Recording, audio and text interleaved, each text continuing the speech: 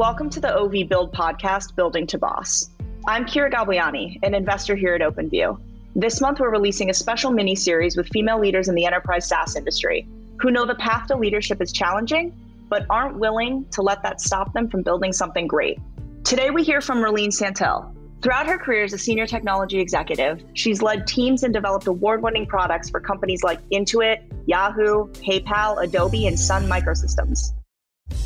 Now she's on 5 boards where she advises public and private companies on enterprise risks, technology trends, innovation, strategy, cybersecurity, and digital transformation. In today's episode, we unpack how security is addressed in the boardrooms today, the role of relationships in career development, and what it means to send the figurative elevator back down. All of that and more in this episode of the Build mini-series, Building to Boss. Let's dive in with Merline Saintel. Merline, thank you for joining us on the Build podcast mini-series, Building to Boss. So you have quite the resume, from leading operations teams at Adobe, PayPal, Yahoo, and Intuit, to now holding board seats at several companies, including GitLab, Lightspeed, Bannerbank. But I'd like to start at the beginning. Can you take us back to being a software engineer at Sun Microsystems and then deciding to transition to a program role at Adobe?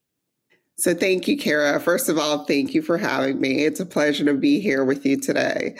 As you know, I'm a friend of the OpenView team and so glad to be here. So if I reflect and try to describe the arc of my career, I'd like to think of it in 2 dimensions. So the first, after moving here in the fall of 2000 with Sun Microsystems, I tried to be intentional in thinking about pivoting one from a software engineer to widening my scope to what it takes to run a business. And ultimately, that led me to the chief operating officer role. And the second dimension, as I try to look around the corners and see where technology is headed, I look at trends and try to lean into those disruptive forces. And the example I like to share is, so I disrupted myself by joining a San Francisco startup that innovated in the cloud space. And this is before, I would say, that cloud became part of our normal vernacular. And so while I enjoyed the creative process of developing software at Sun, I got a lot of energy from leading teams and eventually made that intentional shift into the dark side of management, as many people like to describe it. And so that led me to leading teams at Adobe. And these were the days where we were talking about physical boxes. And so Adobe's now famous with the HBR article on their shift to SaaS. And when we talk about burning of the boats, so going from physical CDs to the SaaS model. So I was just pleased to be at the company during that time. And so when I think about board roles, which is what I'm doing a lot of my time today, I get to help those companies push the envelope on those dimensions, whether it be GitLab with DevOps space and its all remote workforce, or looking at Lightspeed with its omni-channel accelerations to help small businesses thrive. So that's how I think about sort of the culmination of my entire career and how it's led me to my board roles today. Well, you've seen and done a lot. Well, I want to talk a little bit about your time at Yahoo. What was it like leading mobile and emerging products within kind of the startup within Yahoo? What were, the first 100 days like, and how did you measure success? Yeah, so I laugh because no matter what you read about in the press those days, the time I spent at Yahoo under Marissa Mayer's helm was quite fun. Mobile was her big bet on turning around the company. And I had a chance to work with Tim Howes, who is a mobile engineering leader, still a good friend to this day, on developing award-winning apps for iOS and Android. And so for a bit of context, Tim was the CTO of LoudCloud, and he's mentioned in Ben Horowitz's book, Hard Things About Hard Things. And we were really blitzscaling the engineering operations through mostly acquisitions and some organic growth. But I would say the most significant challenge proved to be really ingesting those teams and trying to integrate them into the existing ones and getting them to work in unison. So we succeeded by really creating an environment that empowered employees through grand challenges and the light guardrails. So the teams were encouraged to innovate quickly, but act independently while still maintaining a high standard. And so in a way, we were leading the end-to-end engineering operations at one of the largest mobile organizations in the world at the time, which gave me a really invaluable perspective.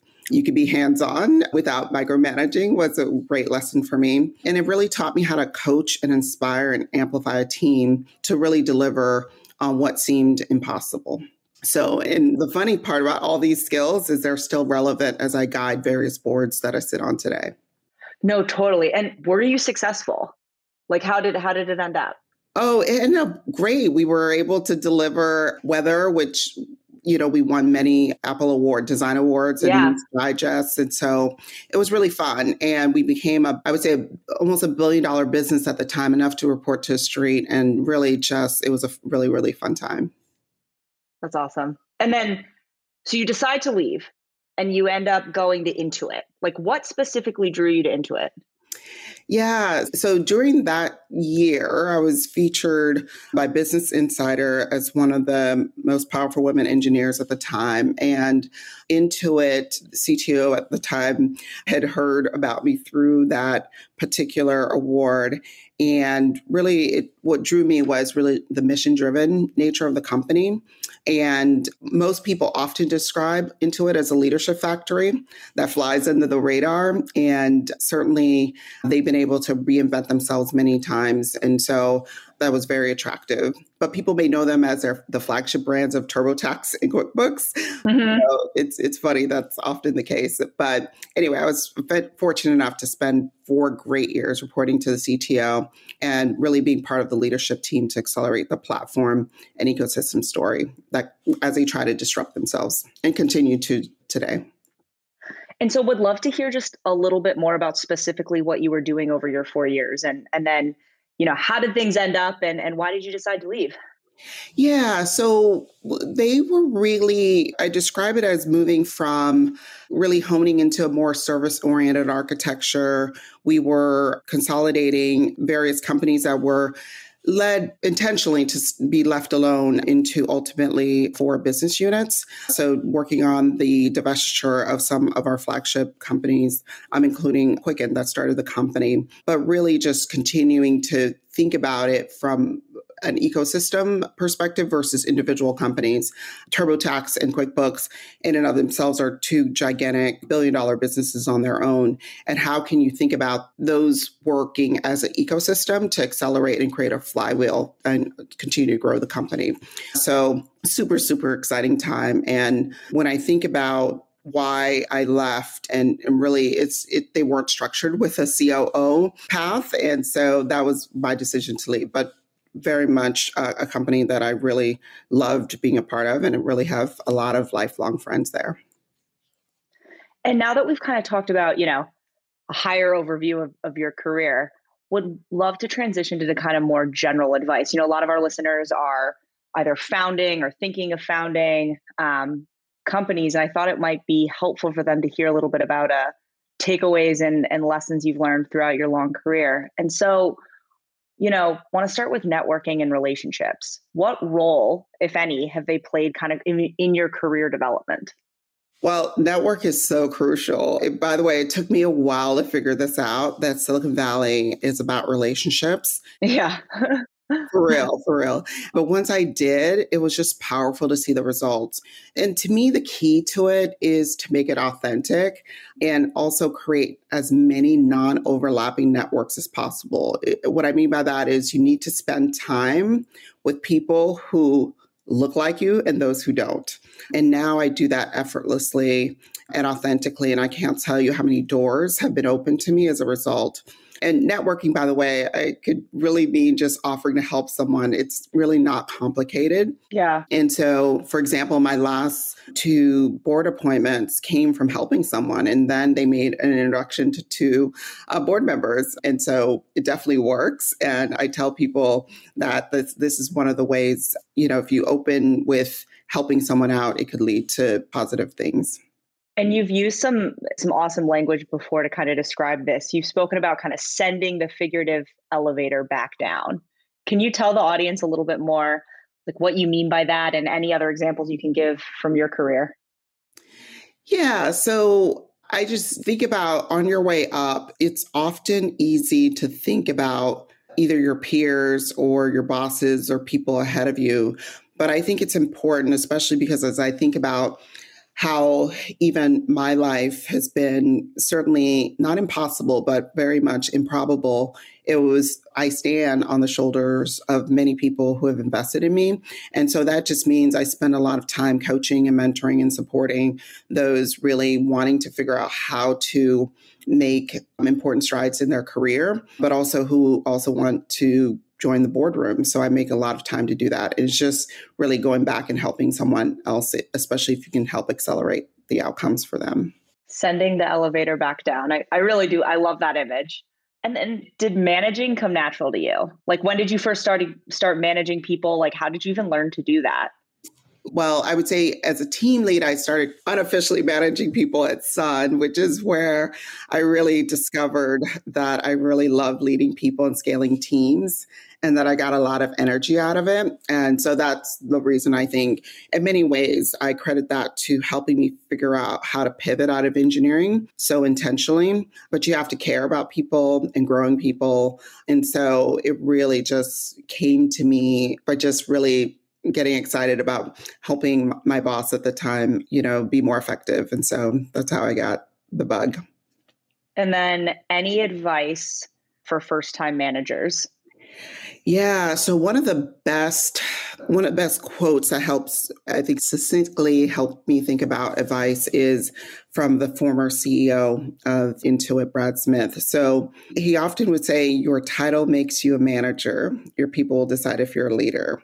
So, and I think, by the way, that implies whether it's your first time or your nth time as a manager, is that this is about really thinking that the command and control way, and people just have to be inspired by you. And if they're going to take a hill for you, they have to be inspired to follow you. And so think of leadership as just that, right? That you are here to lead and inspire people into really creating great outcomes. And so the title is merely just that. And, you touched on it a little bit, but would love to kind of go back to how you landed your first board role. How many boards are you on today? And how do you balance all that?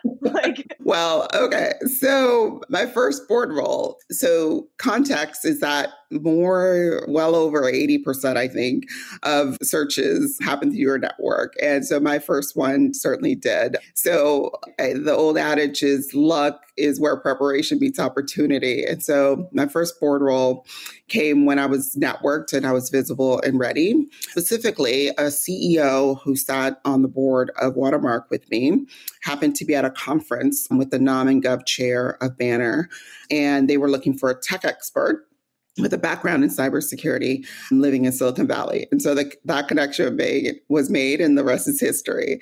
So, the lesson there is to tell everyone, which is often the advice I give for folks on that.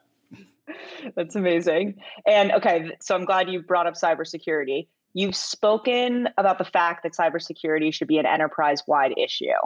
So talk to me a little bit about how security is addressed in the boardrooms today and how you've seen that evolve over time.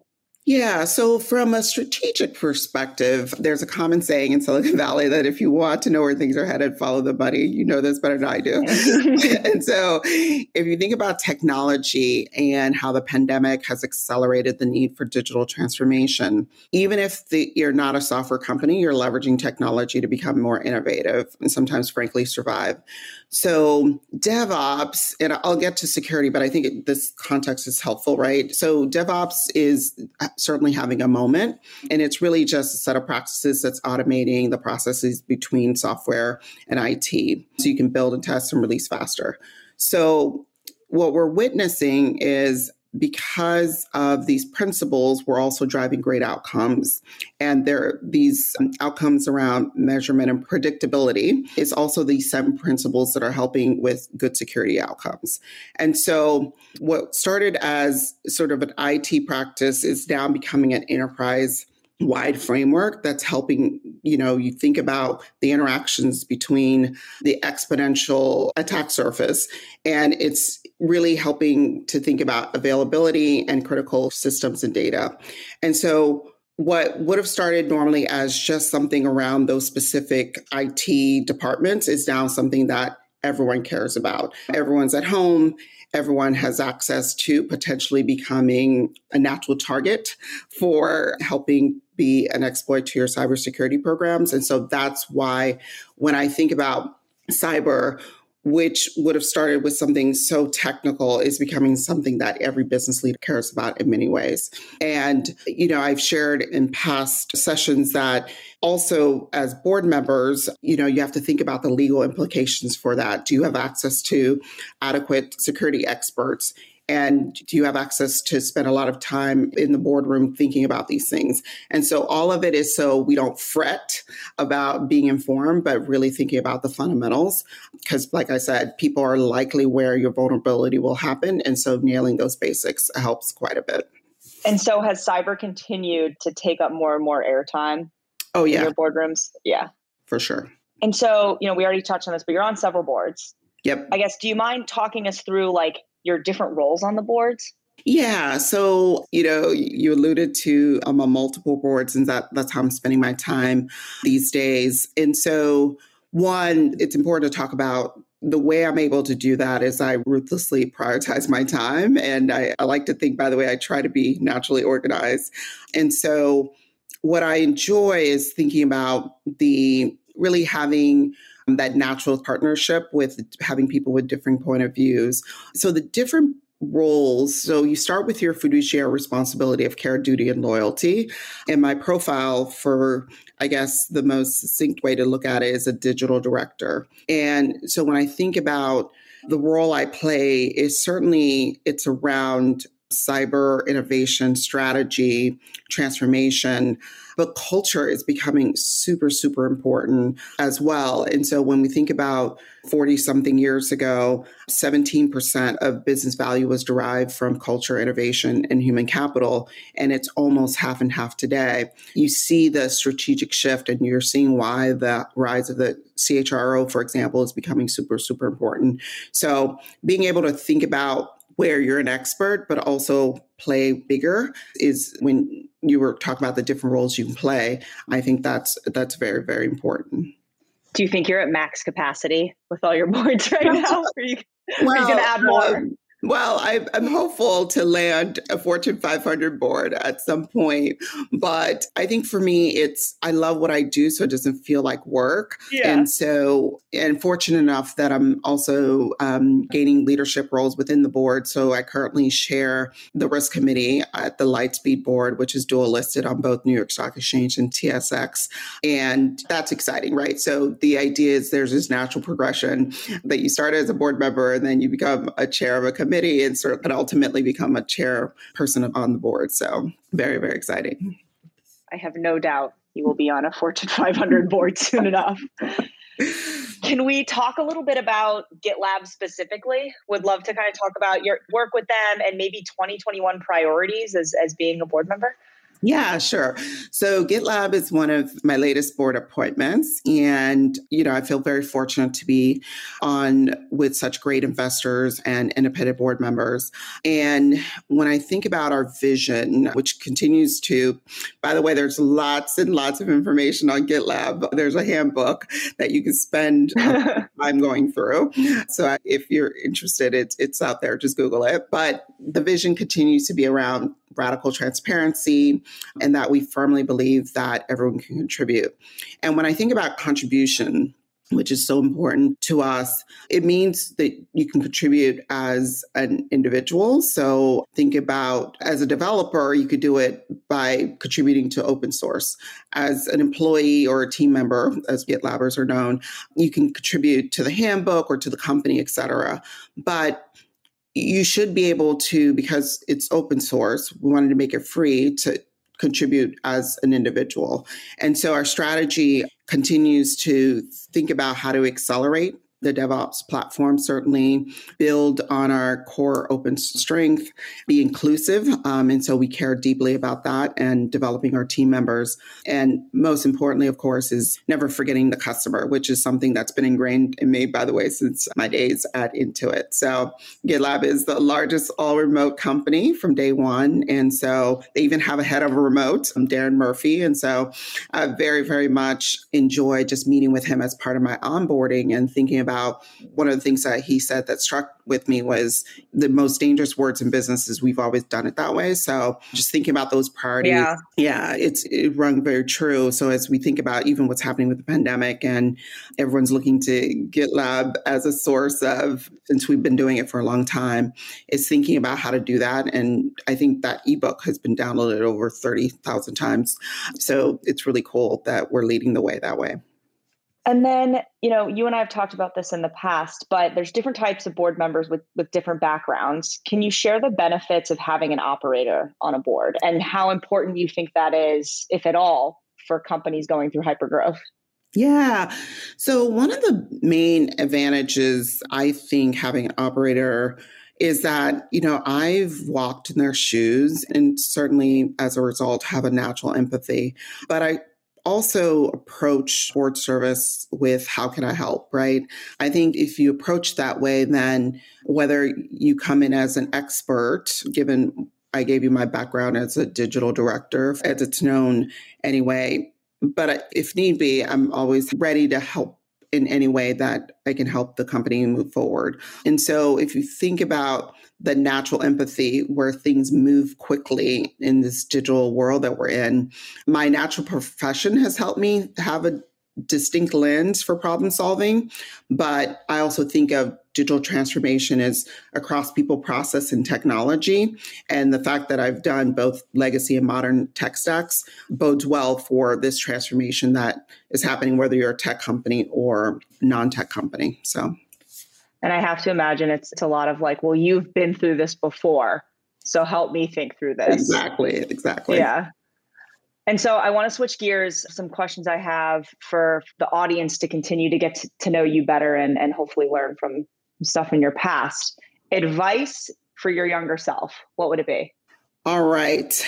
I have to say, I would definitely take more risk and know that everything you want is just outside your comfort zone. I heard that quote from a friend of mine, Cindy Solomon, years ago, and it really has stayed with me. Yeah, that's a good one.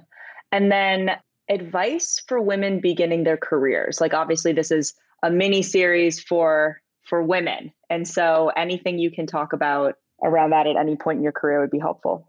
Sure. So I would certainly give the same advice that I would give my younger self, which is definitely take more risks, but also refuse to be boxed into what others decide you can do and maintain optionality.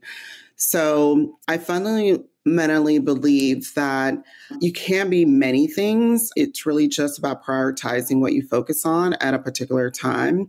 And I often coach women early in their careers that you don't need to limit yourself or slow down to pursue things in life because you're busy worrying about where life choices will take you. But that's like years down the line, right? I often remind my daughter every day that growth and comfort can't coexist. So, for example, she'll graduate high school in just a few short months before my gosh, this year. So very, very exciting. And yeah, and she'll have the opportunity to play Division I soccer at a school of her choice. So wow. For her, right, it's being able to play both the game she loves and also pursue her degree in computer science. And then I think she wants to run a company someday too. And so it really is incredible that these things that I'm imparting on her is sticking with her, because out of the blue, she asked me about, hey, this uncomfortableness that I'm feeling, it means that I'm growing, right? And so I was delighted to hear that some of it's staying with her. She's taking after her mom, computer science degree. Gonna run a company. Okay, best piece of advice you've gotten. All right. So I have like 3 leadership gems because I can't just pick one. But one of my favorites, also from Brad Smith specifically, is every opportunity, whether you come in first or you fall short, is one for learning. So For me, this has helped me be intentional about decision making and how I spend my time. And it helps me to keep reinventing myself, right? So this idea of you thinking through why did you win something or it failed just continues to keep you like being intentional and relevant has been one that's been so spot on for me. The second is sort of leaning into difficult problems because they're not going to go away. There's nothing more, to it than that, right? I tend to deal with problems instead of letting them fester. And the good news is that if you do that, you're really setting that standard versus letting your ability to not fix a problem set that bar as what you're setting as the standard. So I think it's one of those things that it's not going to go away. And it's super important to lean into the difficult things. Third piece of advice is really just around belonging and not waiting for someone to tell you belong. I think if you're waiting for that permission to be powerful, right, and achieve your dreams, you'll be waiting a long time. And so, I love this quote around the size of your dreams must always exceed your capacity to achieve them. I believe it's Ellen Sirleaf. So for me, it's always setting my sights high and then just hustling my way to figure out how to get there. I love that. Set your sights high and hustle. Yep. Okay. Female role model and why? Well, I can't just pick one. I like to bend the rules a little bit here. So you could have more than one. Okay, I'll let you have more than one. Thank you. So I would say my first is my mom, right? So despite my humble beginnings, all 5 of her children graduated college and 3 of us with our masters in engineering. And with very little, she's done a lot. And so for me, she's responsible for certainly who I've become today. And the second one, of course, I would say a lot of people would reference Oprah. But the reason for me is even before I became an executive, I was willing to bring others along the journey, right? We talked about this earlier, which is setting the elevator back down. So I recently was reminded about this when I was looking at a segment by Oprah. It's called Oprah's Daughters, and it was highlighting her all-girls school in South Africa.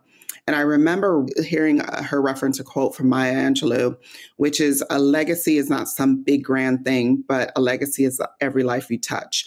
And so it's really about what you do every day that mattered. And so my legacy, I hope, is that I made a meaningful contribution at the highest level in corporate America and really brought as many people along with me on this journey. I really like that. That's nice. It's all the little things that add up to be your legacy. Yep. Okay, last one. If you weren't in your current role, what would you be doing? Well, I would say I would definitely be building a company. And when I say that, I mean, it would be an and. So I would definitely be contributing on a couple boards, but also building a company.